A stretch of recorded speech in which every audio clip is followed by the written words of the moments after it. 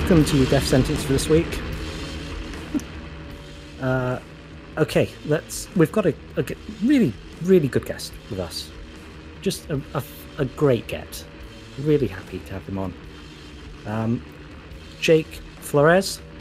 Flores. There he is. Hello, Death Sentence. Those are his dulcet tones, people.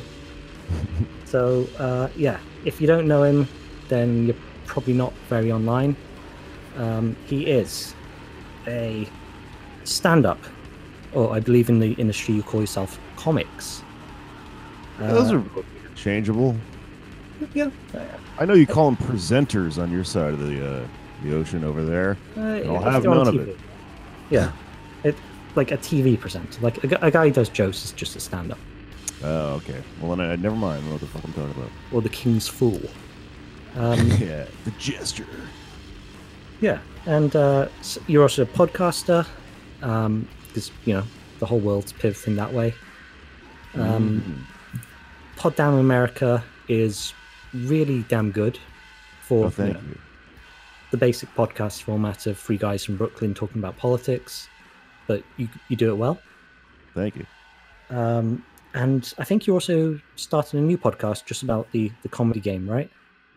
Yeah, actually, it hasn't launched yet, but me and my pal Luisa Diaz have been doing a lot of podcasting about comedy, deconstructing like specials and stuff like that, politics and sort of discourse within that world. And yeah, I don't know, we liked it so much, we just decided to start our own thing where we talk about all that stuff, and we're going to focus a little bit more on like the drama and stuff, and have people on and have them talking about, here's the name of the show, Why You Mad? So I'm excited about that. Should be launching soon. Cool. So you're going to let the new Hannah Gadsby and get cancelled then? Because everyone's going to hate you after you say it's bad. Yeah.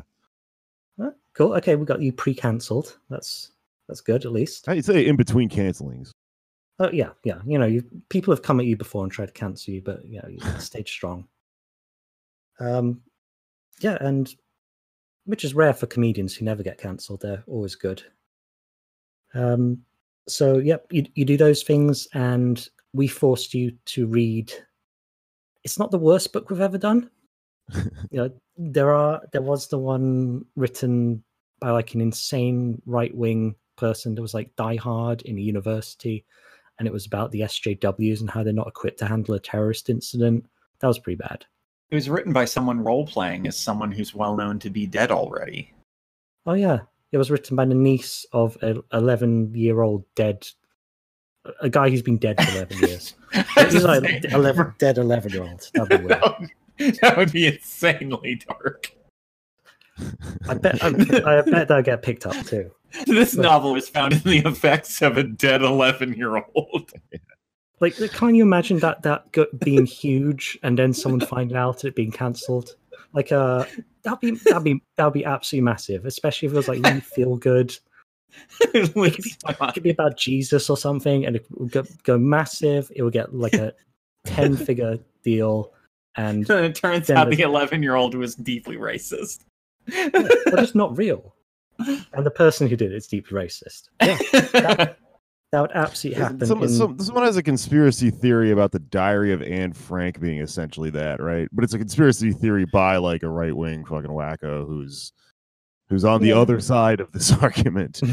Yeah. Oh yeah, I had seen that, of like people rumbling that it was like a propaganda document in order to drum up support for the Jewish community because the Holocaust isn't real, so you have to convince people that it's real by this fake diary. Yeah, the theory was that the guy was like writing in his own daughter's diary, like as her or some weird shit. Like a brilliant fan fiction author. Yeah, but like a really weird fan. Like, I guess you can be a fan of your own daughter. You should be, really. Right. I was about to say, like, that's. I'm gonna say that one's mandatory to be a good dad. You got to stan your kids. Yeah. Well, I mean, unless your kid's terrible. Oh yeah, you can't have like a shitty kid. Like, what happens if your kid gets canceled? Good point. This is just I disavow my child. This is just how the millennial generation will discipline their kids, is with either standing or canceling them. Exactly, yeah. Whenever my kid like draws on the wall, I'll be like, yeah, you kind of milkshake duck there, dude. Yeah. Releasing a public statement disavowing any relation to your child. Sorry for everyone my child offended. So let's before we go into the book, which is terrible, let's do some news. So, okay, biggest news for me at least is my country has a Trump now. His name's Boris Johnson. He's absolutely terrible. He could be worse than Trump because he is actually kind of smart. Yeah. There was always that thing about, Trump's bad, but he's evil. And if Pence got in, then he would be evil and also relatively intelligent. But yeah, Boris Johnson is he's no Oscar Wilde, but he started out as a journalist and he's not stupid. He's a violent thug who got the police called to him screaming at his girlfriend last week. But he won the election because he's politically savvy. He knows how to play the angles. He was widely touted to likely be the successor to Theresa May before she even stepped down. We always knew he was coming. If the Tories win, he kind of looks like they tried to make a super Trump in a lab and he escaped by sort of smashing through a brick wall or something. Yeah, he was too strong. It's probably a load of other failed super Trumps. They're just on a bed in lab going, "Kill me, kill me." Yeah, sad. Nothing but hair. Yeah, it's just the hair begging for death. Now I believe that you skipped over in the notes for the show the comment that I left about Boris Johnson, the epithet that he is a wet pig in a wig you must not fuck. Yeah, that's not what the notes are for.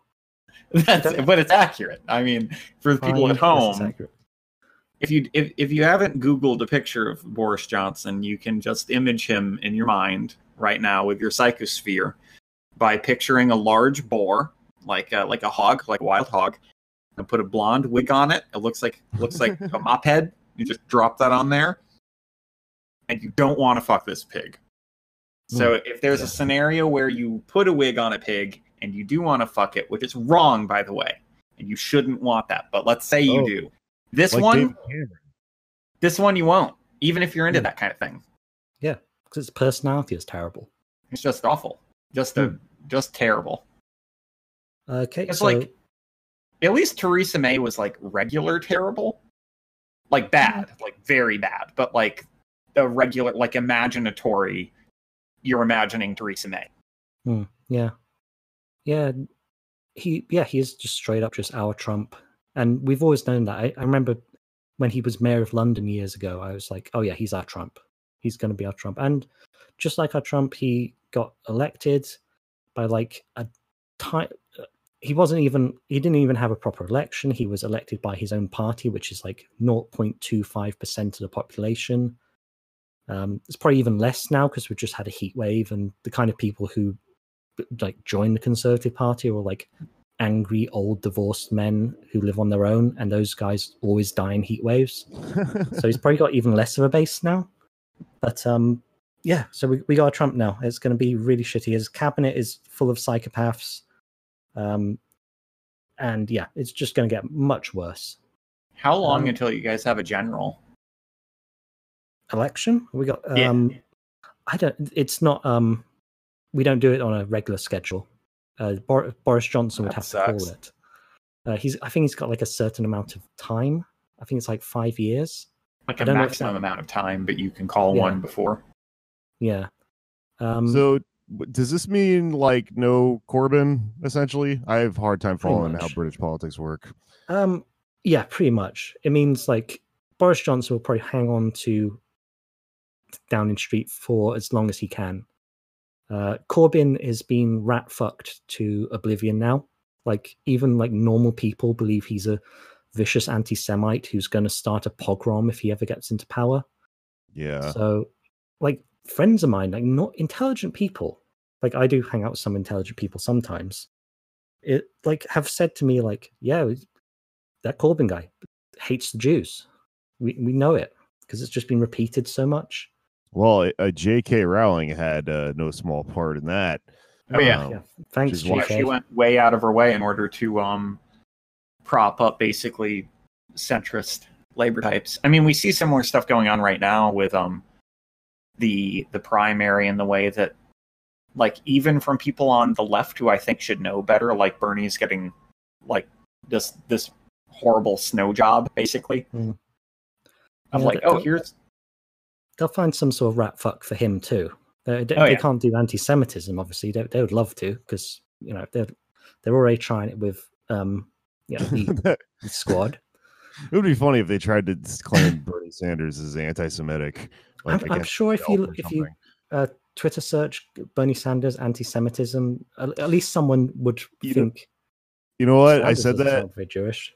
And as soon as I said it, I remembered reading like a bunch of takes from Jewish people that don't like him that are saying like he's actually not, he doesn't play up his Judaism enough, or he's like secular, therefore he's against like any bad take you can make has been made, especially in regards to Bernie Sanders. I know. So yeah, good things are not going to happen on either side of the Atlantic. We got the Mueller thing. That was boring. I don't care about it at all. I don't think anyone should. It's really shocking that mainstream Democrats expected a lifelong Republican who's a deeply entrenched member of the like the way that we conceptualize the deep state's really dumb, because it presumes it's like a deliberate act that you get initiated into, as opposed to just the effect of having decades and centuries of a segregated political class. But he's been a member of that active political class for decades, and we never once have indemnified a sitting or former president, ever. We got very close with Nixon, but even that was done more or less with a handshake deal that like Ford was going to take over and immediately pardon him. So nothing was actually going to come of it. It was just to get him out. But yeah, like if Obama said explicitly that no charges would ever be pursued against Cheney or Bush or Rumsfeld or any of those fucks for war crimes or war profiteering, then why the fuck would a lifelong Republican ever directly try to condemn and rattle a sitting U.S. president? Yeah, I don't know. People are dumb. Yeah, they're really dumb. Who's good though is the people of Puerto Rico, who have turned out in massive. I think 1 in 3 Puerto Ricans was on the streets, and they got their governor. He's out now. I think he's not like admitting fault in whatever he did. I'm not even 100% sure on the details of what he did. It was some sort of texting scandal. But they got him out after like 2 weeks of protests. He's done. It reminds me of similar protests that happened recently in South Korea and Hong Kong, where similar kind of corrupt and scummy bullshit caused like an actual mass demonstration of popular power. And where we have these myths that like, well, they're more powerful, they could just open fire on. It's like, well, if you have enough people at a certain point, you're asking a government to most governmental forces are substantially venal. It's part of why they cling to power the way that they do. And so the notion of taking the pie on the face by attacking a large mass of your populace isn't really something almost anyone would do. So yeah, even Trump couldn't do that, and he's got some real psychos supporting him. So, as we've always said on... Sorry, go on. Oh, it unfortunately, as an American, makes me upset to see this more, because I think back to Occupy, to Black Lives Matter, even to the Women's March in certain ways, and just seeing that fire feels like it's almost entirely gone out. Like, we have a lot of rhetoric about how ICE is like a contemporary U.S. Gestapo parallel, but very little in the way of demonstrations. I mean, Oh, even yeah. the Bush anti-war stuff was more fervent. Jake, you're not a noted fan of Ice. Am I correct in that? Correct. I do not stand Ice. Ice is canceled. Wow. Strong Damn, words. that's harsh. Yeah. Don't let Homeland Security hear that. All right, I should be careful what I'm saying. Yeah. For those of you who don't know, Jake made a off-color joke about stabbing ICE agents on Twitter and ended up with Department of Homeland Security agents in his living room, which is a fun day, I bet. Yeah. It happened about a year and some change ago. It was last Cinco de Mayo, and it was really interesting because I had a lengthy discussion with Homeland Security agents about ICE and sort of got to hear straight from the horse's mouth what they think the point of ICE is, and it was very illuminating. And then they left, and as far as I can tell, my theory, because of some research I've done, is that I think that the reason they've never come back is because oddly enough, the Trump administration dissolved a lot of Homeland Security's domestic terrorism task force because they were mostly going after American domestic terrorists, which are largely white supremacists, and those are their guys. Yeah, the base. So just as a weird byproduct, that whole thing kind of blew over. Oh, cool. So you kind of benefited from them ignoring Nazis. Yeah, I think. Anyway, hard to tell, And Cool. in fairness, you're correct. I don't think you can say that, but I think I can say that. You were correct. Okay, good. Excellent. So yeah, that there is a bit of good news in the world. I mean, the Puerto Rico thing is good news, but a Viking reenactor who accidentally took down a drone with a javelin. He was all his friends got together and they made him a runestone to commemorate the event. Oh, that rules. So, yeah, that's so lovely. Like making your friend a runestone. And so, if any of you are out there, like you're in your DMs and you get like bumped out of there, maybe your friends are just making you a runestone. Maybe they don't hate you.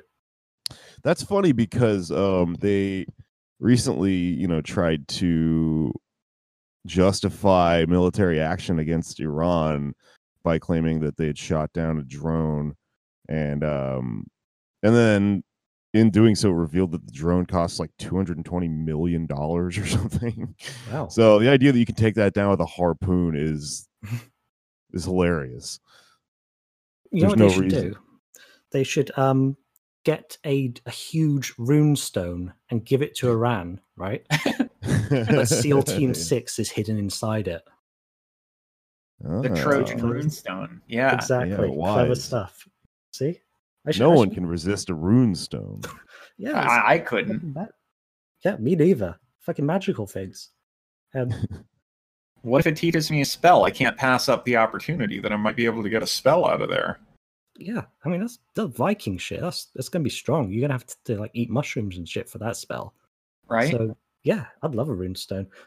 Anyone out there wants to make me a runestone? Big or small, doesn't matter. Get DM me. Slide into these DMs. Would love a runestone. It doesn't have to be DMT. You can give us a runestone now. Yeah, we're opening up. With, virtually anything. Psychoactive drugs or magical rocks. Either way. Really anything magical. Anything that contains real magic you can send our way.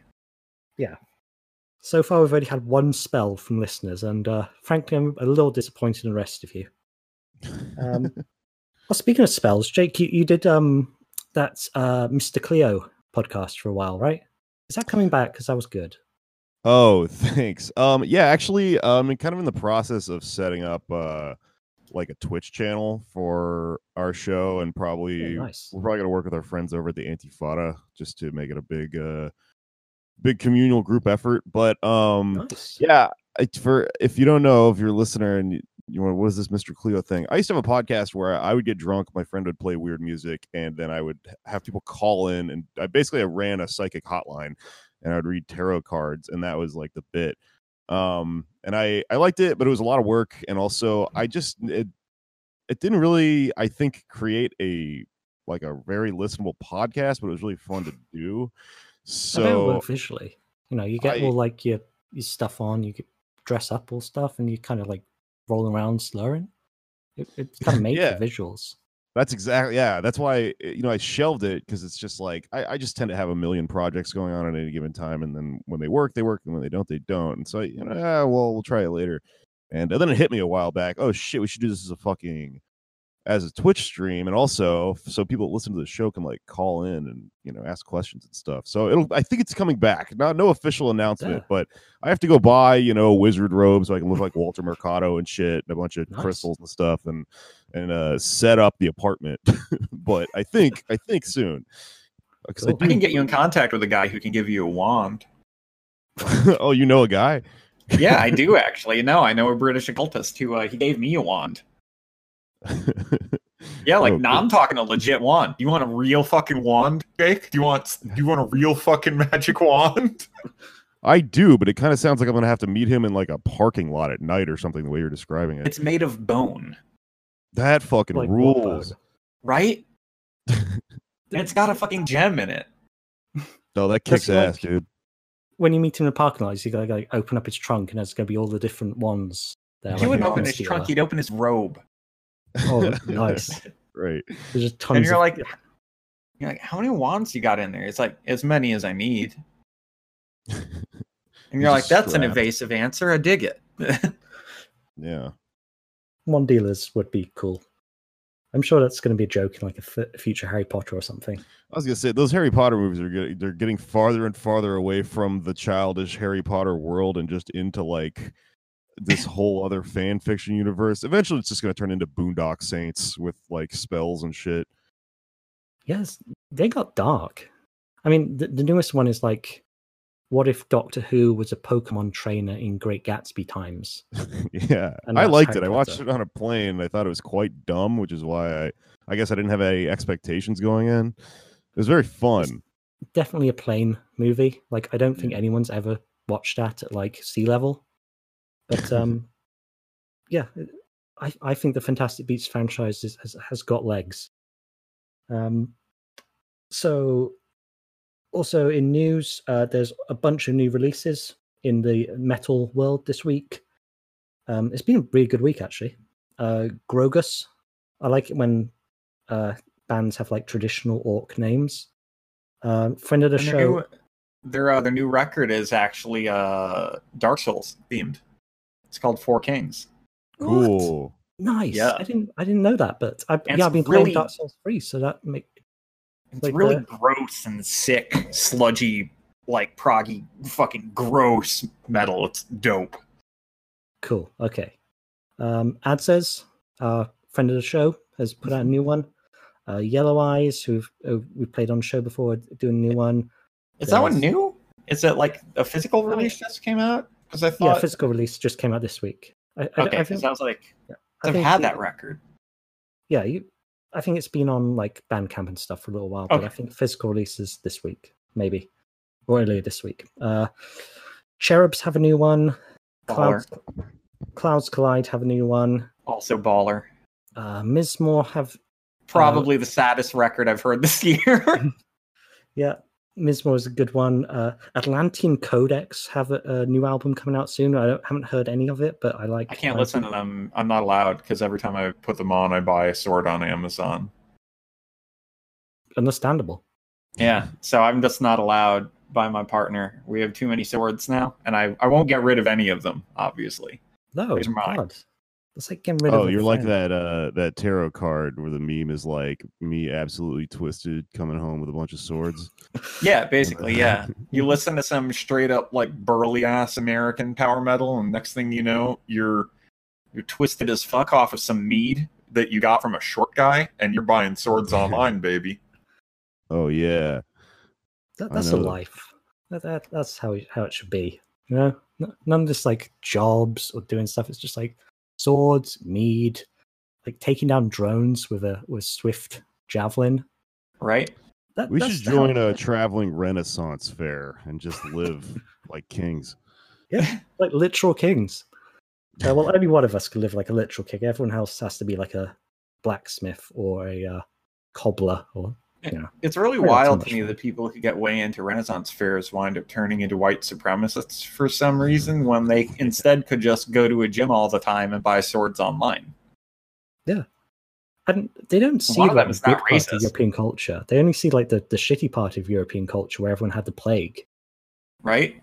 So they Yeah. doesn't show Europe as its best. They should be like Enlightenment reenactors, where they're all like drinking coffee and discussing things. Or Oh. reenact the really dope shit parts of European culture, like how there is that stretch for like 400 years where if you were British and died, it was because you fell into a bog and became a bog Okay. mummy. Bog deaths are nothing to joke about, okay? It's super dope. As an American, I'm like, holy shit, that was real. And they're like, yeah, and it happened all the time. And I'm like, all the time? They didn't learn how to avoid fucking bogs? I'm like, you try to avoid a Yeah, bog. I'm sure that's like very tragic to someone, but that's the funniest thing I've ever heard. That you can just fall into a bog. It's like quicksand, but it's mud. And you're like, whoops, slipped in the mud. I guess it's time to die.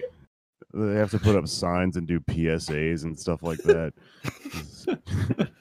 I broke my leg and fell in a muddy hole while dragging 2 big rocks for a guy on a horse.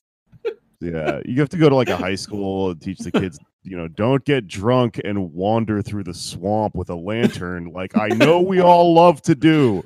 May look glorious in the movies, but serious business. Bogs, everyone. Not a joke. And you know what else wasn't very funny? That's a good segue. That's a The good- book we're all forced to read this week. So, okay, let's set the scene here. So, it's technically a debut. Technically, it's called FKA USA. Wouldn't it technically not be a debut? It's a debut under this writer's name. So, Okay. yeah, it's like a new brand for this writer. So the writer is the pseudonym is Reed King, and no one Not knows who. Weed King. That would have been way doper. If the book was FKA USA by Weed King, I would have just plowed through it. Yeah, or Speedweed from Right? Or Yeah, Speed that's, Wolf. You know, yeah. just the band Speed Wolf puts out a novel. exactly that would be cool. I would have had time for that. I've got no time for this. Right? So yeah, the guy is supposedly named Reed King and is a New York Times best-selling author and TV writer. So don't know who it is. The book has already been optioned for 7 figures by Warner Brothers. Wow. Yep.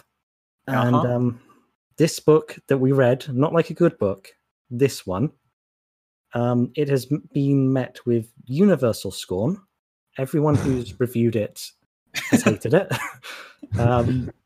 So So even I was- Amazon is bad with it. Like you can clearly tell the 2 reviews they got a $5 because they don't actually mention anything about the book. And they How is it that this book simultaneously was extremely economically successful and panned by all critics? Like, did they just option it before reading anything about it? yeah. So I'm gonna open a door for you, Jake. Open a door about the world of literature and the world of how it intersects in television. Put your depression cap on, boy? Oh yeah, the helmet. For sure. So given a figure like this, it's almost certainly the big scuttlebutt. There isn't strong confirmation, but it just makes sense. It aligns with everything. Is that this was a drummed up idea, basically looking at things like Westworld, Game of Thrones, and Black Mirror, and going like, oh well, there's a really strong audience for these kinds of they say they're smart, but actually they're wicked fucking dumb. That's harsh on Game of Thrones, but on the others, it's actually True of Game of Thrones. spot on. Well, yeah, I'm not saying it's not true. I'm just saying that I think Game of Thrones doesn't think it's as smart as fans of it think. Okay. Yeah, I would say the 3 things you just listed are all somewhat guilty of that. Yeah. They're also kind of complex. I do think Black Mirror at its best is kind of smart. I never watched Westworld, but it looked dumb as fuck to me. Yeah. Westworld knows how dumb it is, and I don't think people who like it know that it knows how dumb it is. But it's like It's an homage to the fake deep sci-fi of the 60s and 70s, which is a whole fucking world where it pretends to be deep, but really it's really, really dumb, like super dumb. Like some guy got way too high on mushrooms, stared at a poster for a while, and was like, "Yo, everyone shut up, I just realized something." And then he says the dumbest shit you've ever heard, but everyone's high. Oh, yeah. So yeah. they're all like, "Oh." What is that Like Sean Zardoz. Connery movie where he's running? Zardoz. Yeah. Yeah, I was literally thinking of Zardoz. Yeah, I fucking love Zardoz. Zardoz is legit probably my favorite movie because it's fucking insane. Like, I've never had a bad time watching Zardoz ever. I don't think I've ever seen it actually. Oh Yeah, my god!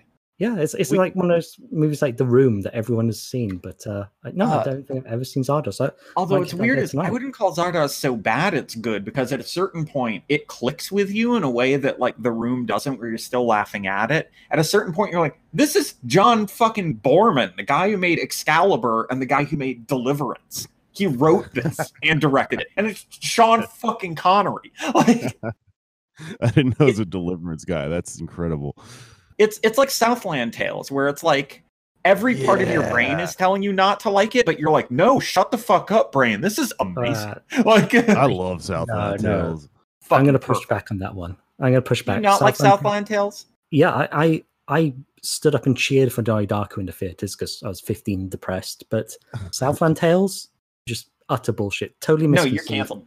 No, you're canceled. Totally misconceived. You no, have the fact that it's the back half of something that in the first half only came out as a graphic novel that no one read.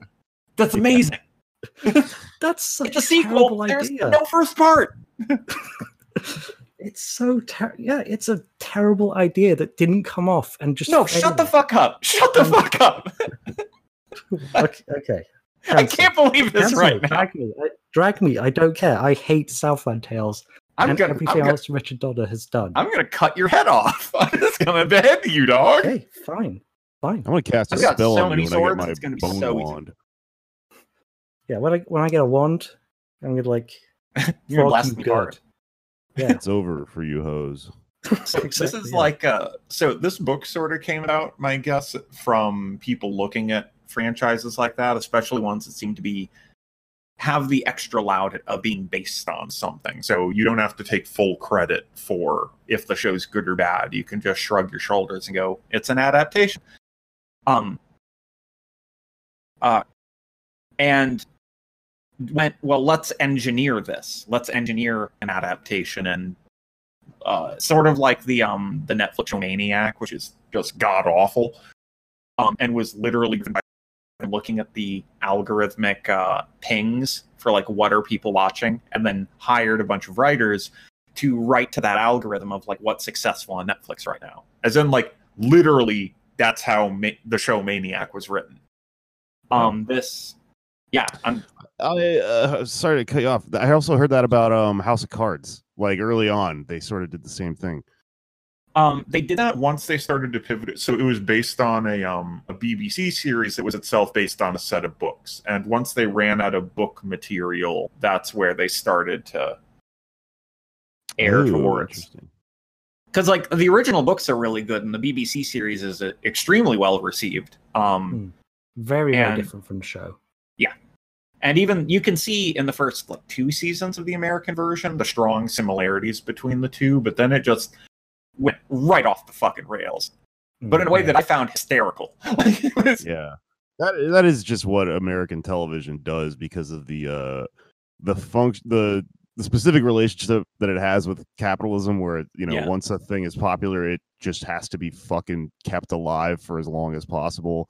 Nothing on TV here dies a dignified death, Oh God, no. Yeah, look at Lost. There's no arts funding for the sake of art. It's just, you just sort of squeeze these things for all they're worth. Yeah. Gareth said the forbidden words, so now I have to defend Lost as the ultimate. Are you just trying to not talk about FKUSA? I mean, yeah, this book sucks. Yeah, no, we have way better things. Can we at least tell people like why the book sucked? Oh, we'll get to that. Don't worry. We got. I literally have a list of bunks that we've written down. Okay, good. I was in like a fever dream at 3 a.m. finishing an article, and then I remember that I hadn't jotted any notes down, and so all my notes are this half sleepy rambling on how much I hate the book. But Lost was at least an accidentally brilliant satire of what happens to American television shows and fake deep sci-fi, where we can't even say it goes off the rails because that presumes that there were rails. It's more like if a train came into being on a mountain headed downhill, and there were tons and tons of villages with millions of people on them, and the train just destroys all of them. This isn't an accident. This is like some horrible god has engineered this. And it's like, they like to cite that it got boned by like round about season 4 or season 5 when some major revelations were going to happen is when the writer's strike happened. And so, but due to their contract, they had to keep making and keep airing the show. So they just had to make up stuff. And it landed at for season 6, they're like, we just have to wrap it up based on whatever the fuck just happened. But it accidentally makes a dumbass brilliant show because literally nothing ever means anything. So and it turned out, I didn't watch the last few seasons. It turned out they were in purgatory. Yes, and the whole last season happens in what is referred to in the show as a sideways dimension. Oh, God. Just for no reason. It doesn't really add anything. It's just like, here's an AU that's 1 season long. Cool. All right. Oh, it's so stupid. I love it so much. Okay. Watching it after it ended, knowing that it wouldn't go anywhere, made it just like a hoot nanny. Yeah, Battlestar Galactica kind of did that as well, but yeah, that one was weirdly satisfying. I didn't like it. Totally insane. Oh yeah, I don't feel satisfied by any of these shows. I feel like the fact that like that American TV shows just sort of like start in one direction and then like arc off and just trail away leaves me as a consumer of American television in a constant state of like edging, but instead of for sexual gratification, it is for like story resolution, which just leaves you with this vague existential rot where you're walking around all the time and you're like, does anything ever end? Is anyone ever happy? You know, is this just what life is like? Unfortunately, yes, Jake, that is what life is like. They've accidentally, through sheer chance, made a better artistic analog for the shape of real life, where we are born into conflicts that are mid-process and die before they're finished, and we're confused, angry, and horny every second of every day when we're not asleep. Oh man, that's so true. The elite tier that I can give to you, the elite tier advice is: 1, read more not books like this. This book is terrible. This book is just god-awful. Read more regular good books. And then when you put on a television show, which should be a rarity, you'll go, Christ, this is terrible. And it's like the spell gets broken. And people are like, oh no, but we need to watch this for the podcast because we can... And you're like, I really don't want to spend 10 fucking hours watching a show that's bad.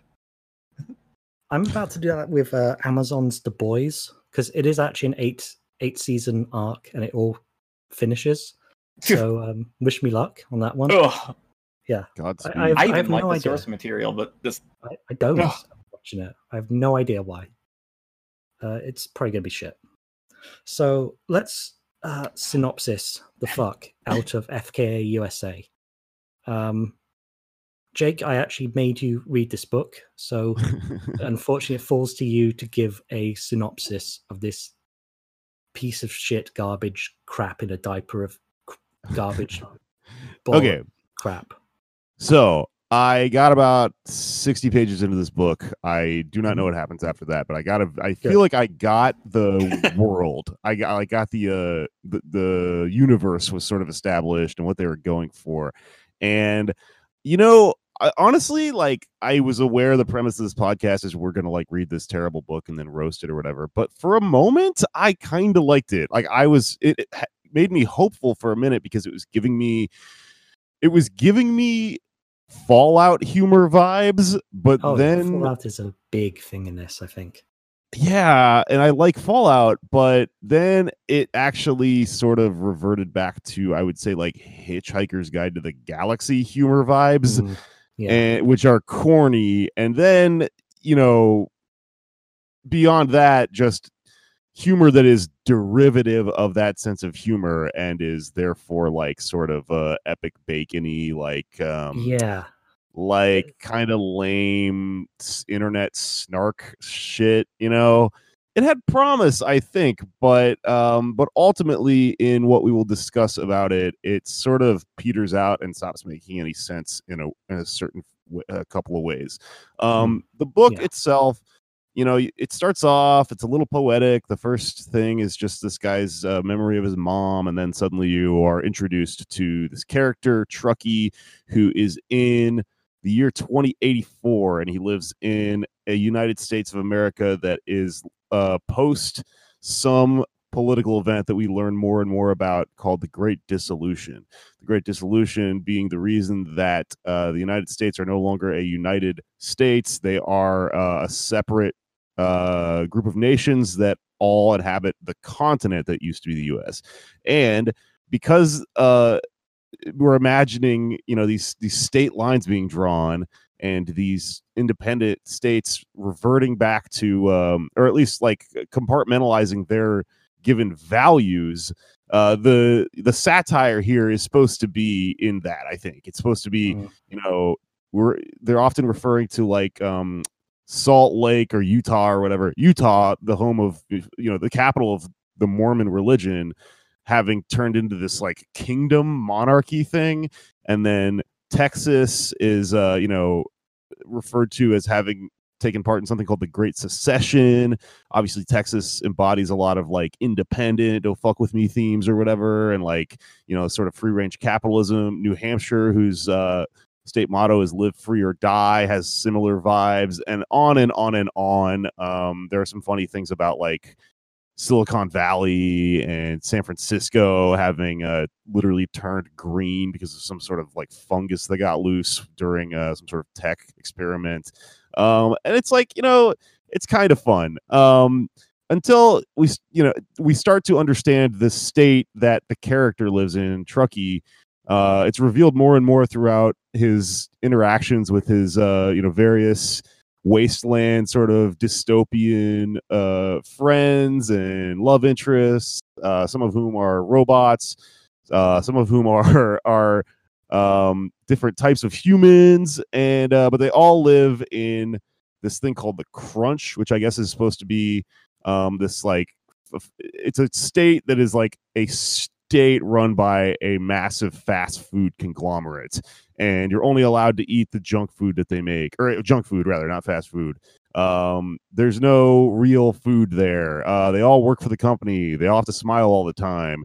They are not allowed to curse. So it's like you're supposed to be imagining this corporation sort of gone wild, or gone to its like furthest possible dystopian extent, and you're supposed to sort of get like 1984 vibes from it, but it doesn't seem to me to be a rumination on capitalism or anything really ideologically coherent, because I mean the other states kind of are also that. This one, the joke is just that it's everyone works for get Nestle or whatever. But there's stuff that doesn't make any sense. Like everyone works in this factory and they explain like, yeah, they could have automated this, but humans are cheaper than robots. Well, that's not how automation works. Actually, robots are cheaper. That's why it's it's like a problem within capitalism, because it's creating a situation where they don't need humans.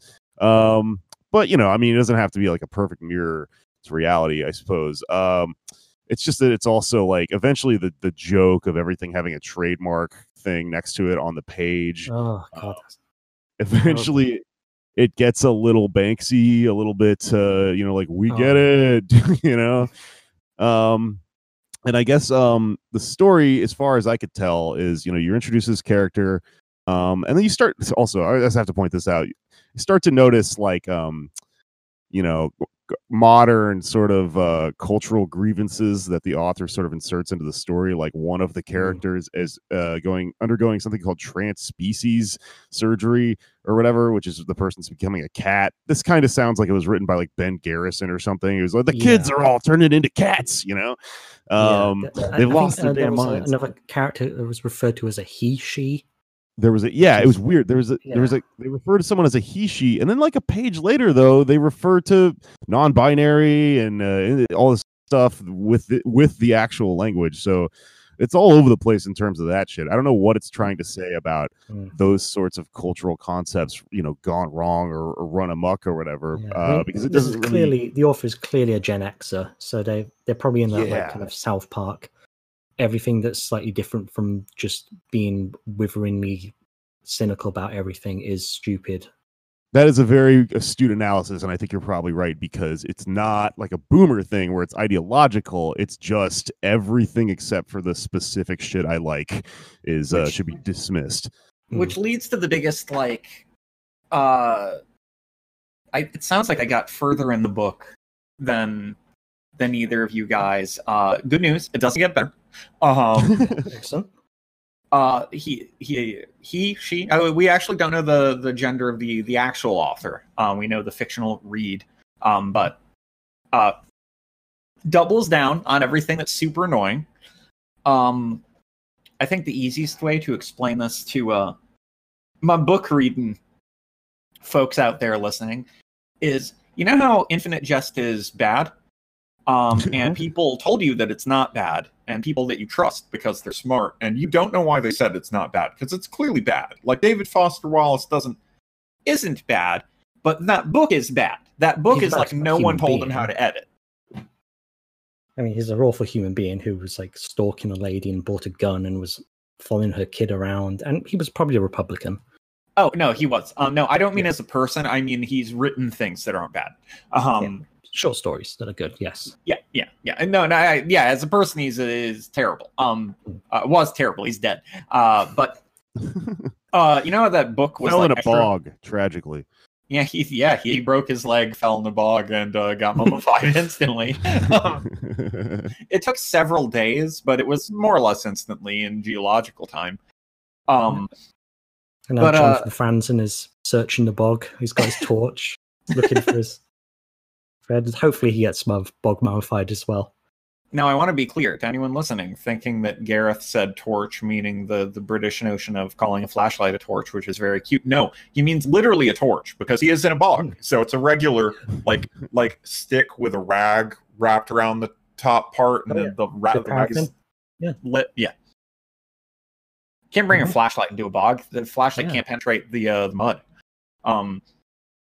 But if that book was bad, partly because it was taking the postmodernist literary affect of like an extremely crusty prose, like the way that postmodern works riff on like the epistolary novels of the 17 and 1800s, on high Gothic literature, which had lots of divergent stories and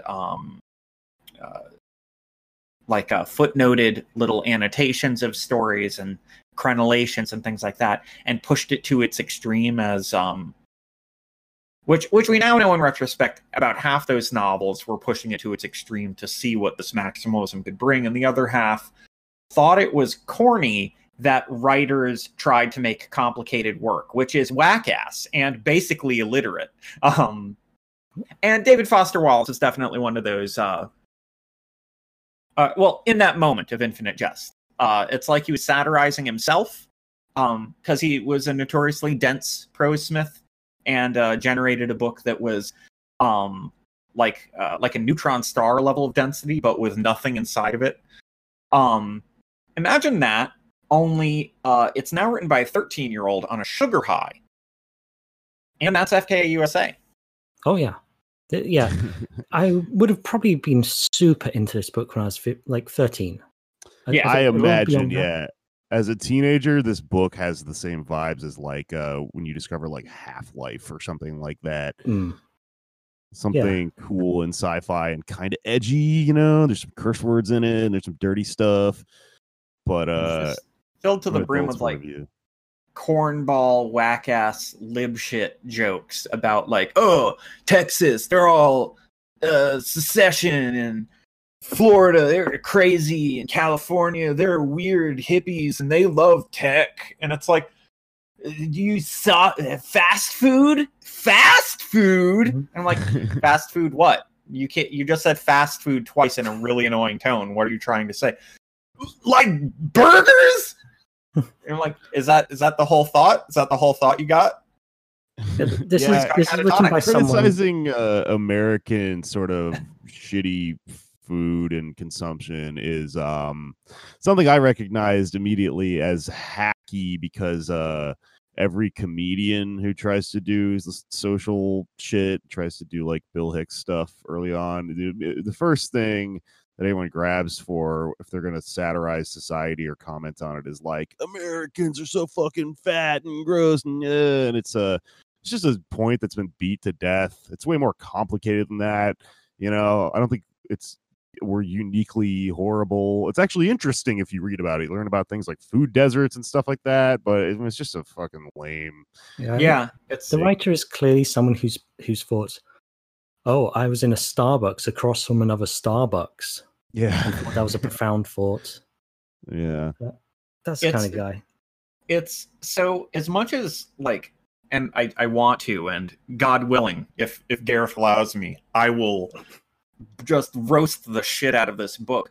But like the first, and Jake was even saying it, the first couple dozen pages are actually charming because you think like, this is promising. And that's the frustrating bit, is that seeing that kind of like, I'm going to fragment the fuck out of America and just blow up and super exaggerate a bunch of different elements. There's plenty of places you can go with that.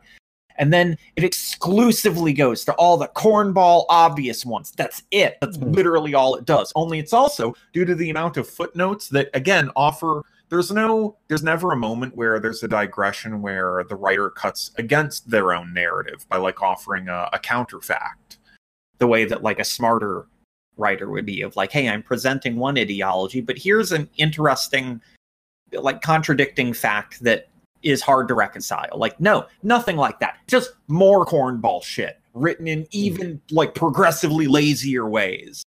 Yeah, Terry Pratchett was someone who could do who was great at footnotes. All his best gags were in the footnotes, and he was so good at them.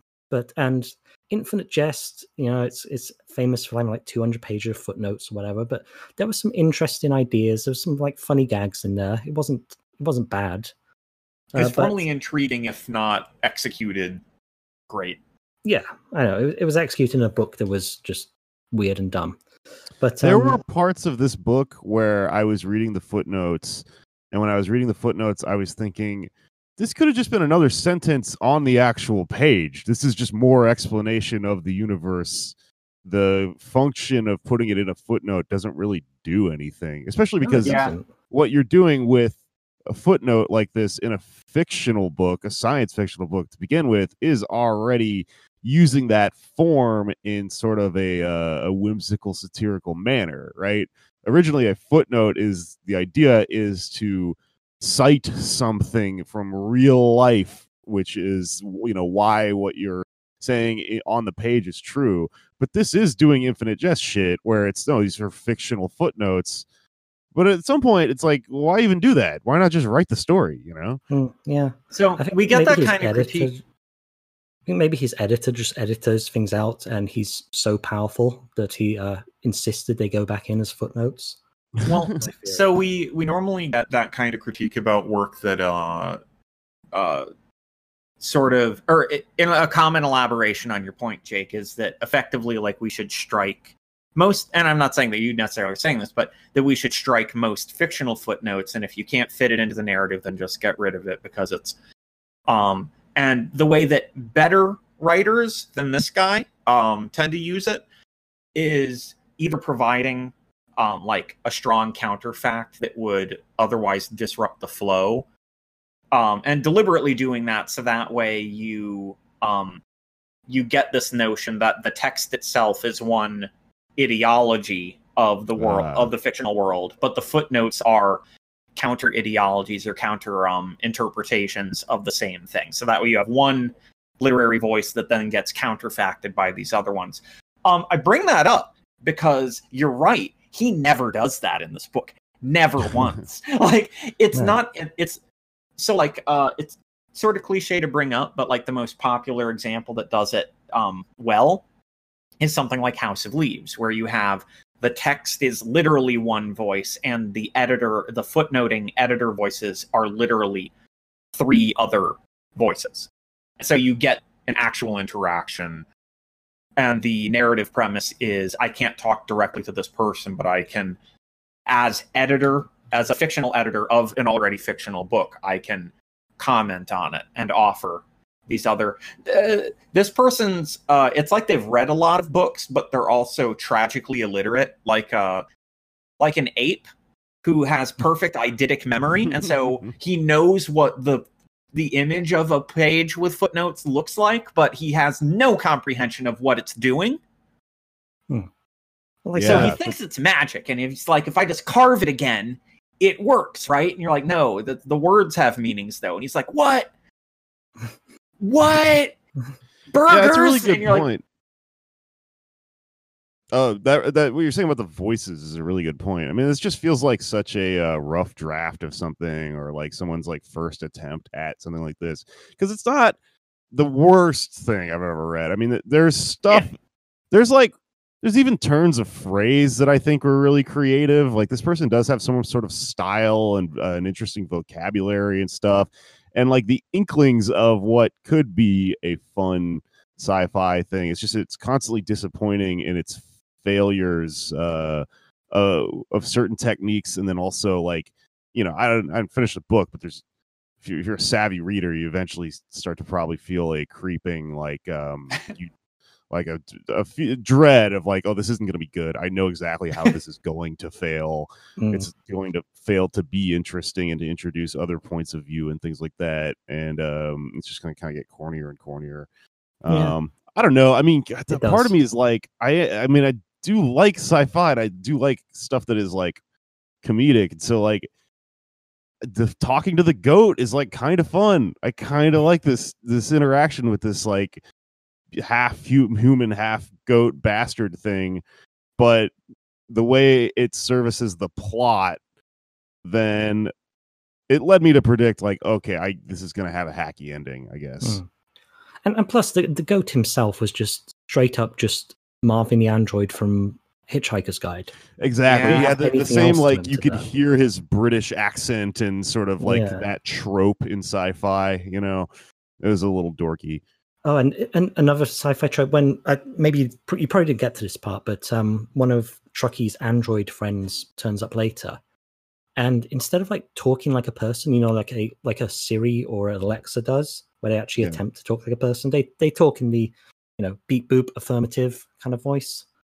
Yeah, and there was calculating the odds of things happening, and like C-3PO does, and it's just so hacky, and it doesn't say anything about the real world, where like Alexa and Siri are made to be like super approachable and human, and that's how robots are going to be made.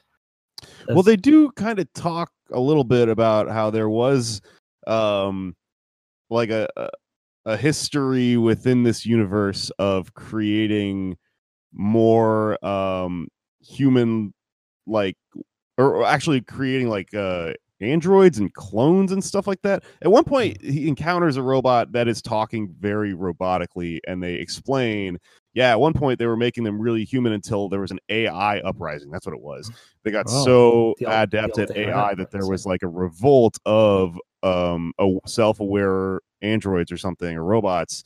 And after that, they pulled the kibosh on it, and they pulled back. And now all of like the robots that the president character has working for him are, as they put it in the story, no more sentient than a piece of furniture or something like that, like an armchair. So there's like a clever explanation for that, which is why it reminds me of Fallout, and that it's got like, you know, it hints at these like fun factions and stuff like that. Yeah, I mean, it does. It is a story that I am 100% sure Fallout is a major thing. Not only because of the robot thing, which is in the latest Fallout, but there are like factions in this thing. Like he meets a gang of Satanists later, and they think the goat is Satan. It's a whole thing. It's really predictable and boring. But there are like little factions that he can befriend later in the thing, and companions to go on his quest. And I'm sure it's. I mean, maybe it's even bad Fallout fanfic. Okay, But, I just realized something. Actually, as we were talking about this, the faction thing is fun, and it's a good like mechanism, and it's the reason that I like Fallout. But I would not read Fallout the book. It works for the video game. It doesn't really because if you're having to explain the reasons that all these groups exist, sci-fi is supposed to stimulate our brains in a certain way, in that it is a little like thought experiment. It's a little hypothetical. What if the world was like this? What if we changed a few factors? And then let everything play out as it would theoretically. It's supposed to comment on history, and this reads more like I don't know, something sillier like fantasy, like Game of Thrones. They have tribes and factions and stuff like that, and they're somewhat historical, but there's less of an implication. Like sci-fi is supposed to kind of blow your mind and make you it's supposed to imply things about the world we live in. And this doesn't really, or if it does, it's lame, inaccurate observations, And that I think stems partly from its extremely lazy, trite methodology for futurism. So for a lot of sci-fi stuff, a sort of proper way to handle futurism is you don't just think what's the inherent attribute of this thing now, and we're going to push that forward by 50 or 100 years, because that's when you get cliche shit like future France is a big cigarette in space, which is admittedly that's a funny version as opposed to this, which is charmless and stupid. No, it isn't. No, that would be great though if future France was one big cigarette that floated in space. Powered only by incest. The real French nation. But instead we get... actually, to go back to my point, that smarter ones instead try to think in terms of what powers already exist in that space. Maybe not the obvious ones. So you start thinking about like the number of people of color in the American Deep South, that if there actually was like a secession, there is a high likelihood of a deep racial conflict, and it's a not zero probability that people of color would come out on top of that, because if they actually isolated themselves, they have a statistical numerical advantage there. And so trying to think in terms of that, like giving agency to different groups and different vectors, and as you were saying, let it play out a bit to get the more interesting and what feels like a more insightful thing to have for 50 or 100 or 200 years in the future. And then you start your story from those places, and that lets you do the good version of what this book tries to do, which is when you go back in time and try to explain the factions, the explanation should be more a moment of the author tipping their hand to reveal, hey, here's the thought process for why I pivoted in this direction for this area as opposed to any other direction. Because, what if these kinds of things that are real and present right now, what if they actualized in this way? Like, what if there was a successful union uprising in former mineral extraction towns, so like coal towns and steel towns and things like that? What if they formed like a communist kind of thing based on a unionist This doesn't do any of that. Like, it's remarkable how fucking lazy it is. Like, it's pretty easy to point to, as much as we can critique, elements of his writing. What was it? Gareth and I were talking about this on a recent episode. The writer Neil Stephenson does a pretty good job across his books of at least picking interesting vectors for, factioning. going into the future. And they're pretty obvious to tell what spaces he's riffing off of, but it's at least, they're not necessarily like the first thing that you'd leap to where you're like, there's no way that you can have an insightful comment whatsoever. They are there to serve as a mechanical function, but you're like, this is okay. I'm intrigued. This like just the Mafia in Snow Crash, for example. yeah. Like it Or seems the, sensible that the Mafia would continue being a big thing if there was like a anarcho-capitalist future. Or even though, Seven Eves is one of the most like confusingly bland books that he's written. One, we both read all of it. Two, it had seal people. Yeah. I didn't see that shit coming. Seal people? Crazy. Love that. Love that shit. Yeah. And we even have in our notes, Snow Crash feels like a clear point for being like a really fucking big scatterbrained maximalist sci-fi book of the style. But that one did it interesting by projecting forward, and basically the way that I was saying before is you have a running list, maybe like a note file on your phone where you riff on ideas, and then you only put into the book the ones where you're like, oh, I can make something interesting or fruitful from that. Not I can get 50 pages out of it, but like I can get 50 good pages. And this feels like a compendium of ideas that better writers would cut. Nothing but ideas that other writers would be like terrible, bland, cliche as fuck, like uninsightful, dreadfully boring, aggressively annoying to read. Yeah, I did. Just like, do you ever see the film Basketball? Yeah. Yeah, I know we've all done something terrible in our previous lives, so we've seen Basketball. Do you remember the teams from different areas? There was like the gay San Francisco team and the drug dealing Miami team. Yeah, that's just this, but for all of America. This is also large hints of Idiocracy. Oh yes, massive. Oh my god, very big doses of that, which we now found out was a deeply problematic film in the last couple of years. I'm actually going to do an episode of my show about that because I just got into a conversation about that with a friend of mine. That movie is like, it's the same type of humor. Like, people that love that movie have like lame internet humor.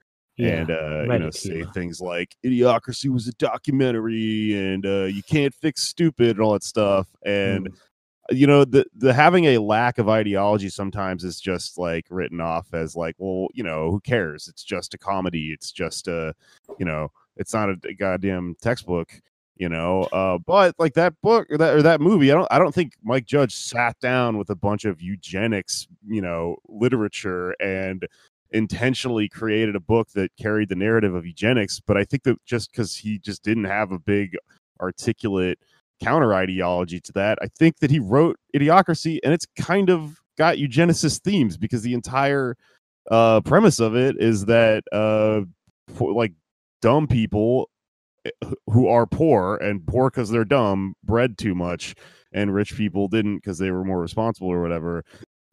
It's very socially Darwinistic and very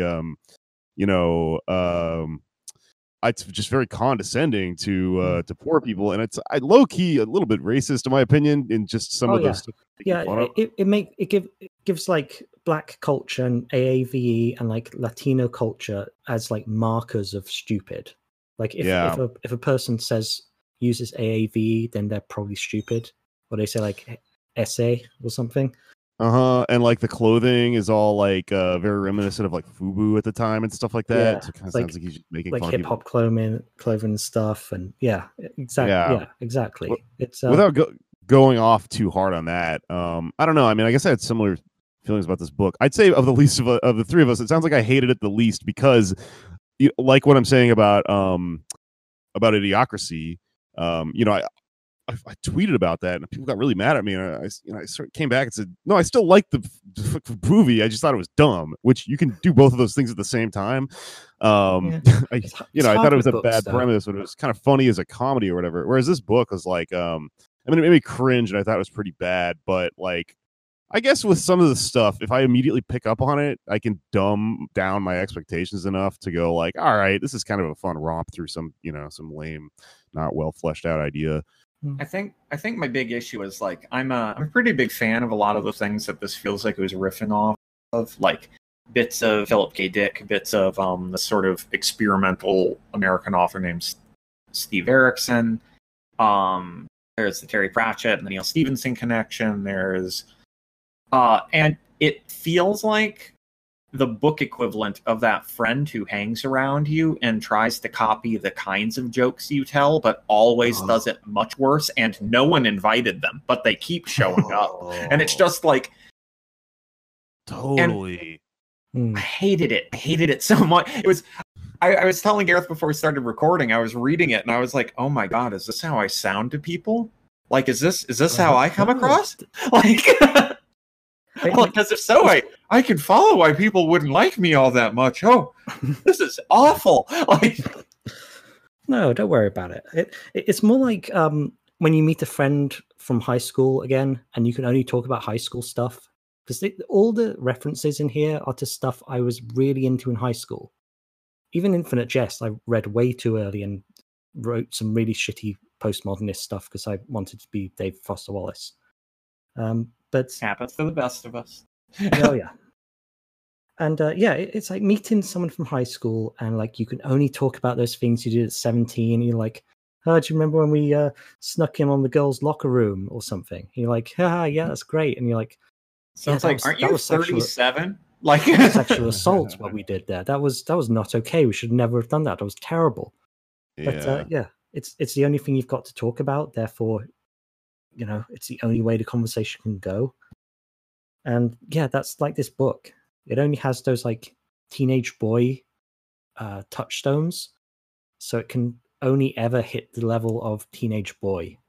Like, I'm sure the like Zoomer Kyles who are going to break into Area 51, they would love this book. They would like have a copy of it in their like shirt pocket, and a bullet would go into the book, and they'd pull it out. It'd be like, FKA USA saved my life at Area 51 that day. And I'll show that book to their grandkids. It's for like hot couch guys who read. They'll read this and Ready Player One. Ready Player One being like, I think the biggest one, but like none of us has read that, so I hope. So probably didn't immediately jump to mind, but I'm sure Ready Player One, from the little bits I've read, is the biggest fucking touchstone on here. And I'm sure he's like tried to make a Ready Player One. Like Langdon said at the start, it sounds very deliberate, very written, obviously for a movie. A market need, not a yeah. Which is why I feel good dunking on it. Because we've only really had 3 bad books on the show so far. We've had books we've disagreed with or would have liked if they were a bit better. We've only had 3 bad books. So this one, Trigger Warning, and Trip. My god, yeah, that book was fucking terrible. Yeah, they're all bad. But the reason, if I went through my emails, I get like a bunch of emails from like wannabe authors who've either got like self-published or like published on a little tiny little indie press thing, and it's always really bad. I don't want to like have them on the show and rip them apart. There's no fun in that. That's not a good thing to do. But when you've got like something that's obviously really cynical and it's got tons of money behind it, and it's just so deliberately written for the market, and it doesn't do anything a book should, and it's just clearly just like a precursor for a movie deal, I feel absolutely fine reading it to filth. It reminds me of totally shit. Yeah. You know what? You go on. It just occurred to me. I bet the reason they put so much money into this is the same reason that Cartoon Network just bought like a bazillion episodes of Rick and Morty. There's probably considered to be like a young sci-fi dork fan base for shit like this. Yeah, this does have like a slightly edgy, slightly ideological, if you don't know what you're talking about, thing that is appealing to Rick and Morty fans who if you I was in a when that show first came out, I still honestly like it's very it's one of the rules of the online left that show is bad now, and like you make fun of people that love it or whatever. But I'm a fucking comedy fan and a fan of Dan Harmon for all his faults, and I enjoyed that show, but I enjoyed it more same. before it was Yeah. loved by libertarians and things like that.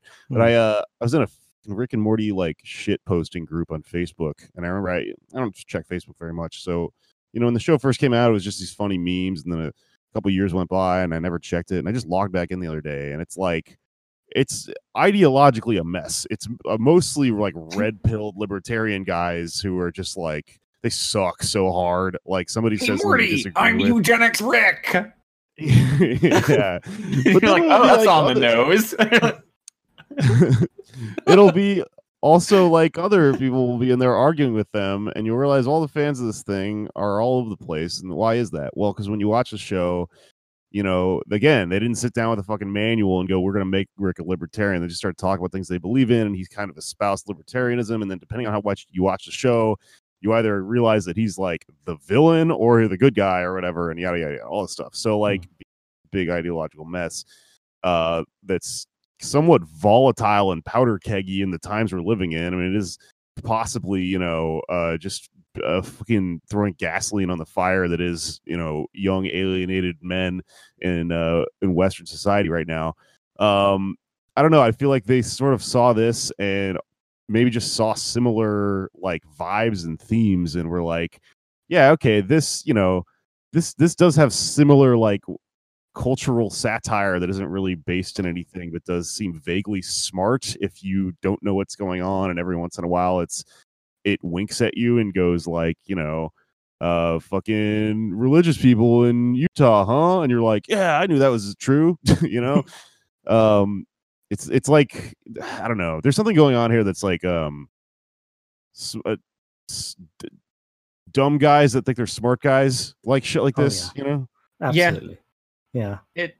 So something that Gareth and I have talked about a good bit, and I think anyone who reads a lot of books inevitably has this discussion, and especially if you write, and it's the question of like, why don't people read as much anymore? And someone will inevitably bring up that technically by word count, because of the internet, people are reading way more now than they ever have, and then you have to go like, okay, agreed, and that's a type of reading, and we shouldn't front on that that is real. But like in terms of like novels, how come the novel has fallen from grace so much?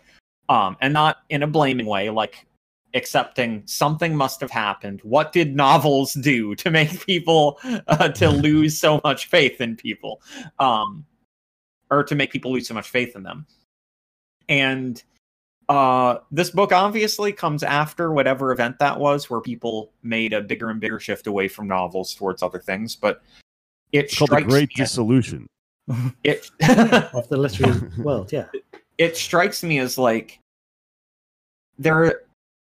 it's not quite true, but we hear a lot rumblings from people who want to sound smarter than they are, but are at least talking around a decent point, that there's the cishet white male literary novel problem of you can sort of imagine immediately what kind of book that's going to be. And if you actually go into a bookstore, you'll find that there's way more instances where that's not really true. But the fact that image exists means that there's been this violation of trust, and it's happened one too many times, regardless of the actual number that it is, that people feel like, oh, I'm going to be reading a story about a 39-year-old man going through a divorce who wants to fuck a teenager. Okay, I don't really need that. And so that big question of like, how do you get people to trust that there are sensitive, rich, evocative, beautiful, painful, disturbing novels still, that you don't have to listen to the edgelord who says like, there isn't enough disturbing art anymore. It's like, no, there is. There's plenty actually published every single year, and some of it's really, really good. Like Jenny Hval's novel. Really excellent. Yeah. Really gross and disturbing too. What's it called? Oh yeah, what was that called? Blood something? Oh no, yeah. that's a record. Blood I'll look it up. Second. Book. It was. Oh, okay. Paradise Rot. Yeah. Okay. Cool. Sorry. Thank you. Yeah, that was piqued my curiosity. And there's brilliant, even like big and structurally complex novels that bounce all over the place and are hyper maximalist. Like, it doesn't have to be this hyper macho voice. There are actually a number of really great women authors writing that style. So even the stereotype that writing a big book is a traditionally male thing isn't really true. We get presented this image that only the male big novels are worth talking about, but that's a perception issue and a marketing issue, not one that actually comes up in the writing itself. Meanwhile, this book, I think, is the kind of thing that people who are smug and want to come across as smarter than people who watch TV would present to someone as, here's why I'm so smart. And anyone else would read it and go, God, books really do make you stupid, don't they? Anyway, let's watch some more prestige TV. And it's not even necessarily to knock the people who prefer films and television over books, because there's plenty of brilliant films and TV. It'd be really dumb to say otherwise. But it's like, this is the kind of book, I think, that validates people's feelings that, like, we don't really need to focus on books anymore, because this is the big deal book. This is the book that gets a 7-figure deal. This. Yeah. And like Ready Player One becomes a big-ass movie. And that's interesting. They're sort of confirming their bias because they didn't want to really read anymore anyway, because it's harder for your brain. So TV's gone too good. You may as well just watch Mad Men. Right? Yeah, I don't necessarily that's a really confirming people. Narrative. So while I agree with you, I think that we have to extend sympathy to the fact that if this is what people are being handed, then I can't blame them for going, books are terrible, apparently. So, like, I'm just not going to read. Oh, sure. You get the same problem when you're a stand-up comedian, which is that everyone who, like, 90% of people that come to, like, comedy shows, if you ask them, they'll go, this is the first time I've ever done this. And if you have one asshole who's bad at this shit, they sour that person on the entire art form or the entire medium forever, and then it fucks over all of us just in terms of trying to draw audiences and shit. Yeah. I mean, it's we run into that a lot. Or I guess especially also if the most famous comic at the time sucks, then it makes everyone. The only comics you're hearing about are Louis C.K. and Aziz Ansari. Yeah, well, even Louis, though, before he, got Me Too'd and stuff, was, like, thoughtful and kind of interesting and artistic. But, like, I mean, I don't know. 10 years ago, like, Carlos Mencia was the most famous comedian. And, like, I was, like, trying to convince people, no, it's, like, artistic and interesting. And it's not like that all the time. But there's this fucking loud idiot on TV claiming to represent the thing, or just de facto representing the thing at all times and fucking it up for everyone. Yeah, and there was that puppet guy. Oh, yeah. This is truly the Carlos Mencia of books. Larry the Cable Guy. Oh, man. I don't know who this is, if it's a comedian. Yeah. It would be like a really shitty Bill Hicks. Who is that shitty Bill Hicks? Yeah, it is a little Hicksy. Yeah. It's definitely someone... It's stuff that I was super into when I was, like, 13. When I was, like, just starting to, like, smoke cigarettes and be cool and edgy and listen to Bill Hicks. I am curious about you guys and having a podcast about, literature and novels and things like that, because, I am somebody who, like, goes in and out of being a sort of having a healthy reading habit or an intake of literature throughout my life. Partially, I would. I don't know if I'm just making excuses or whatever, but at times you go, oh, I'm just so fucking busy, who has the time to read a goddamn novel? Whereas everything else that you take in as a consumer in the modern world, you take in very passively, where you kind of have to actively read books and stuff. I have sort of bridged that. I've like come up with a solution for that in that I listen to a lot of audiobooks because I just work alone a lot of the day. Yeah.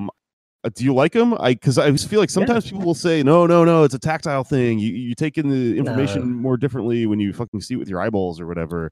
I think different people approach that differently, but I think anyone who says that, like, I don't like audiobooks at all, but I think anyone who straight up says they're bad because they don't personally click with the medium is just a whack dumbass. Like, there's the ground to that.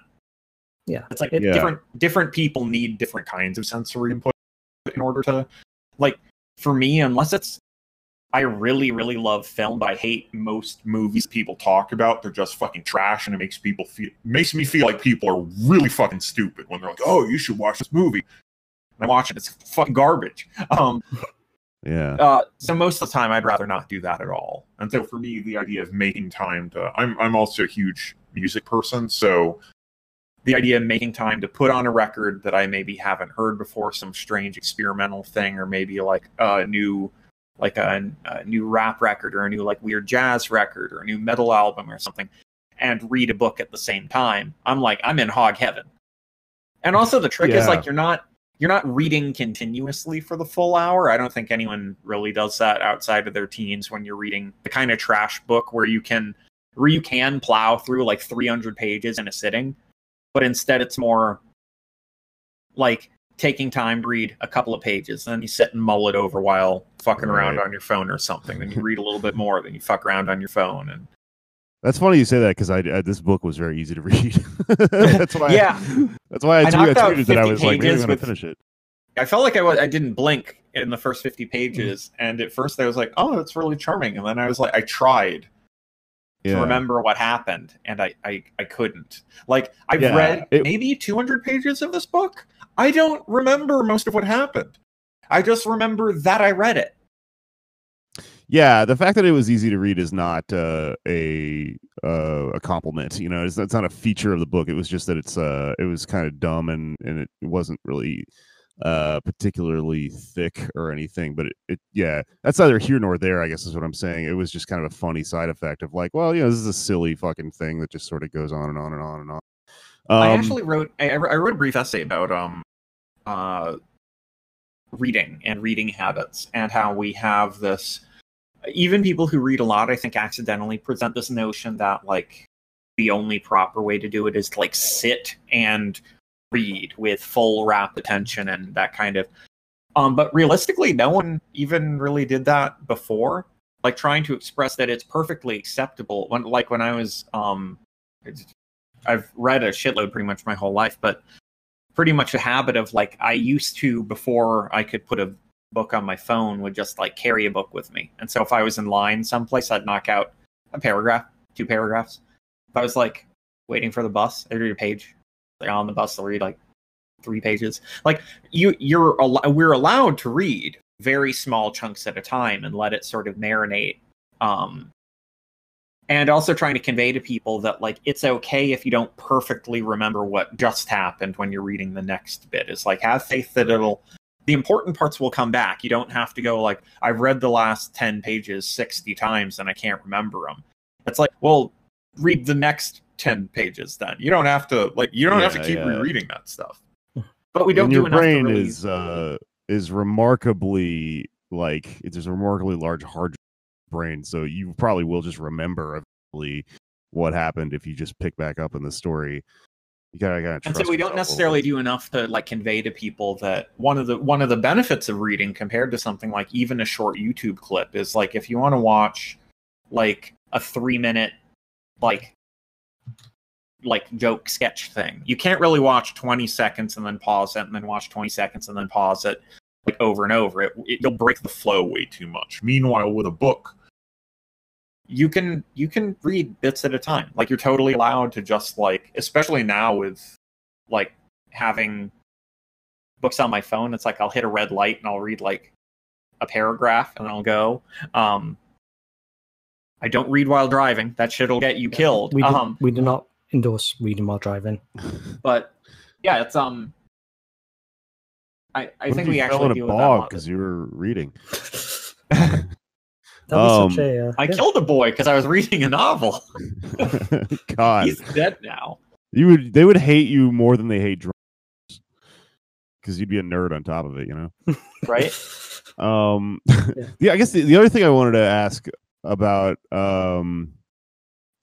reading like fiction and novels and things like that in the modern age is that, you know, I mean, I'm reading a lot of nonfiction right now because I find myself frantically trying to stay informed and stay afloat of all things all the time. And that is, you know, a byproduct of living in a world where suddenly the the haze of liberal society has sort of been smashed, and everyone's or at least people like us are probably suddenly more aware that or I don't know when this happened. You guys might have been their whole lives, but for me, it's I suddenly feel like there's more responsibility to it. I definitely feel like I'm not just going to live forever and everything's going to stay the same and yada yada yada. So because of that, I find it hard to fit in reading like fiction because it takes longer than watching a movie or watching a prestige TV show or something.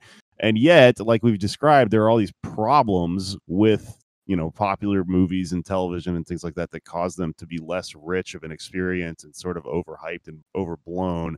I mean, I don't know, what's the case for taking in a novel? Does it have a higher likelihood or possibility to be a more rich experience than a more passive form of media? I wouldn't say always. I mean, the vast majority of novels are pretty crappy. Yep. Like all art, yeah. Sadly, it's not immune to that statistical problem. But if you are going to read like some good stuff, and there is good stuff out there, and then, I mean, one way is just to read for the love of language, which is very like MFA speak, for just enjoying how the stuff looks on the page and how each individual sentence makes you feel and what the words can do and stuff. And that's got its thing. It's probably like for you looking at other stand-ups and just like having a very analytical view of their work and maybe not enjoying it in the same way that like I would, where I'd be like, man said dick. That's a funny word because it's a swear. But I mean, I think the cliche about how novels are like the best way to get in the head of another person is still true. And I don't think any prestige TV has ever done stuff as well as like a really great novel. Yeah. Like a Ulysses or a Pale Fire or a something by Alice Walker or something by Ursula Le Guin or something. I agree. You still, the like empathy and just like getting inside the head of another person is still, that's the only thing novels have going for them at the moment, because they're not loud or exciting. I think it's I think there's two conjoined problems that they address. One is that obviously the pressing need to be informed and to read nonfiction is real. Like, you are better off for actually knowing more about the world instead of being fed more like pre-chewed bullshit. And we actually cover a lot of nonfiction here too, like a lot, because that shit's important. The older you get and the more you look at things, the more obvious it is. Like, oh, I actually need to give a fuck. And I need to actually give a fuck, not just be a snarky, mouthy dumbass. But it's that same... It's not just novels. It's like, why is art important? And there's, on one hand, the empathy machine aspect that Gareth was bringing up, that like reading artistic work meant to portray, not just tell me the events of, say, oppression and joy that someone else feels, but to give me like a psychological incubator so that for a brief window I can live a parallel experience to someone experiencing those things, so that when I next hear about them, I'm not just thinking, oh, I read about this, that's bad, but like, I was made to feel it via the induction of art. And now which is over simplistic and maybe like overly idealistic, but it's something in addition, like not to replace like actual learning facts, but it resonates with them really well. There's also just the secondary, like, personal need of, like, because we have, without naming names, I think we all know people. We're all relatively online folk here. There's some people who really need to shut the fuck up and go to therapy. Just really shut completely the fuck up and go talk to a therapist for a good long ass time and sort through some shit before they log back on again. Naming no names. Naming no names. There's plenty of people that fit that mold. Listeners can fill that in as they want.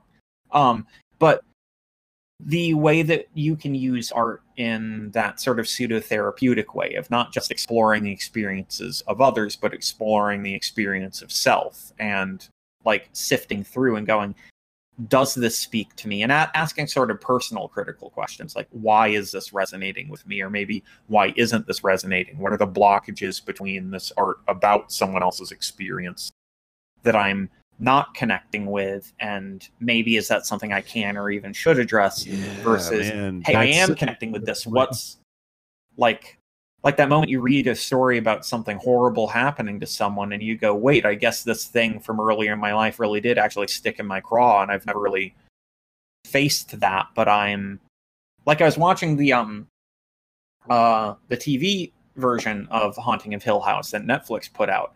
And I had to watch it like one episode at a time with like a couple weeks between, because it was intensely emotionally triggering for me, like every episode, and just sort of sitting with that and mulling it over. Like, this is resonating with me incredibly deeply, and sorting through that is a profoundly powerful experience that I think sometimes we, in our rush to understand the world, we then ignore the fact that we are also psychologies in the world.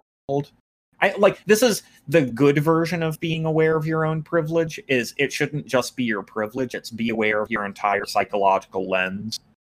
And like, how is your experience and your emotional self shaping how you engage with the world? And then taking a bit more of like a hands-on approach with that. That is such a good way of explaining it. And I think that's it's important to kind of put it into words, because I don't know. I mean, you do. Sometimes I find myself like becoming a little unhinged and a little bit too online or whatever, and then I do something like watch a film or read a book or something, and suddenly everything feels kind of right as rain again. And coming from America, and then in my personal life, coming from a place like Texas, which is, you know, somewhat alluded to in this story we're talking about as having this sort of like personal responsibility, extremely independent states' rights thing going on. It is hard to make a case to a lot of people about the necessity and the function of art and culture within society, because if you were, you know, mapping out like, you know, the bare bones of what we need to all survive in a world, if you were making some case for whatever, socialism or capitalism or whatever, you know, art is, and not entirely, I mean, I get why, but it's often seen as, you know, something that's kind of superfluous, something that's a what do you call it, extracurricular, you know, and that it's often conflated with entertainment, which is just for fun at the end of the day. But there's a reason that it's a, you know, long-standing human archetype in all of societies, is that it does serve this function to help us sort of communicate with each other and understand our place in the world. But that is also such a funny thing about its role in society right now, because we live in this, like, you know, really mangled, gnarled, late capitalistic thing in America. Like I feel like it's not doing its job correctly because it's so contorted through capitalism, and also because our lives are so fucked up, you know, because we're all atomized and overworked and everything. So it is interesting because it makes you really think, like, well, what do I want this to look like? What do I want, you know, novels to be like in the future, or how much access should we have to them? What do I want movies and television to be like in a society that makes more sense and isn't making me crazy? I want this stuff to actually help me like reflect on the world, and not just keep me, you know, on a constant cliffhanger, you know, wondering what the fuck is going to happen to some meaningless character or whatever. Yeah, I think it's safe to say that in a better world, FK USA wouldn't exist. Yeah. I guess that's what I was getting at. Yeah, you know, I'm not going to say Reed King needs to go up against the wall during the revolution, but he at least gets to go to like a gulag or something. But, I've been spending the past year reading through the collected works of Kazuo Ishiguro, because I've read some stuff but I hadn't read all. And over halfway through now, and that's a brilliant, supple, emotive, intellectually gorgeous author, and makes me hate Reed King. Hate Reed King with all of my heart. I hate their works. I hate them as a person now. I would destroy them on sight given the opportunity. Good art can inspire you to kill demons. Literal and figurative. Yeah. Mostly literal. In conclusion, yes, people of the world, read more, but don't read this. Read good books. Yeah, just read some good books. That's so easy. We talk about them on the show. They're all in the shops. There's many good books. Like, good books aren't even like obscure, like in music. Like, oh yeah, there are like some really mainstream, great books. Like everyone's heard of Ulysses, and that's the best book. So you can just read that, and then you're done. Classic. But, speaking of music, Shirley Jackson, every bookstore, just go any Shirley Jackson book, literally any of them. Just pick it up. It's great. Yeah. You're gonna have a great time. But John de los Passos, it's amazing. Good one too. So let's play out the episode, but with some music. But first, Jake, where can people find you? And so my handle on everything is Jokes. It's at Feral Jokes. It's my name's Jake Flores. It's the letters switched around. It's an anagram. Because I'm a word dork too, guys. That's my website. It's my handle on all social media if you want to follow me, anything like that. And my podcast is called Pod Damn America. It's a joke about Pod Save America. I get it now. Like Pod Save America. You'd be surprised how many people outside of our little world do not get that or think it's funny at all. Please listen to my show. I also have another show I'm starting with my friend Luisa Diaz where we talk about comedy and deconstruct comedy specials and stuff like that. It's called Why You Mad? It'll be out soon. And I'm going to go on tour. And so if you live in the States, particularly in the West Coast or the middle of the country, or you live in New York, check out either my pinned tweet or my website to see if I'm coming to your way. And if there's like a ticket link or whatever. The next show I'm doing is the 31st, which is next Wednesday. Me, Alex Patak from my podcast, and some guests in New York are going to roast the second night of debates at Secret Loft in Manhattan. So come on out if you live in New York. Yeah. That's it. Alex Patak is a very funny guy too. So he's very funny. Good for him for being funny. Right. Let's play out with some music. So Falls of Rauros. Rauros. Rauros. It's a Tolkien thing. Oh, that makes me like them less. That bit in Fellowship of the Ring at the end where Boromir gets killed with a crossbow is pretty sick. It's tight to get killed by a crossbow. I hope I'm killed by a crossbow. Anyway, that happens. The waterfall that they're by there, the big statues of dudes, those are the Falls of Rauros. Oh, okay. Yeah. I like them less now. I'm going to destroy you. I've given you many reasons to this episode, but they're from Portland, Maine. They do big, epic-y, doomy, post-black metal-y kind of thing. They're almost more a folky post-rock band now that just has black metal in it. Yeah, they've progressed quite a lot since they've been around a fair while. They did a split with Panopticon back in the day. They've been around since 2007, so they've had some time to grow. This one is produced by Colin Marston of Krallice and Gorguts, and not to drop any names, but Langdon here did a really fucking good essay about the kind of history of Krallice as a band. That's on. Yeah, I was super proud of that one. The members of Krallice saw it and liked it too.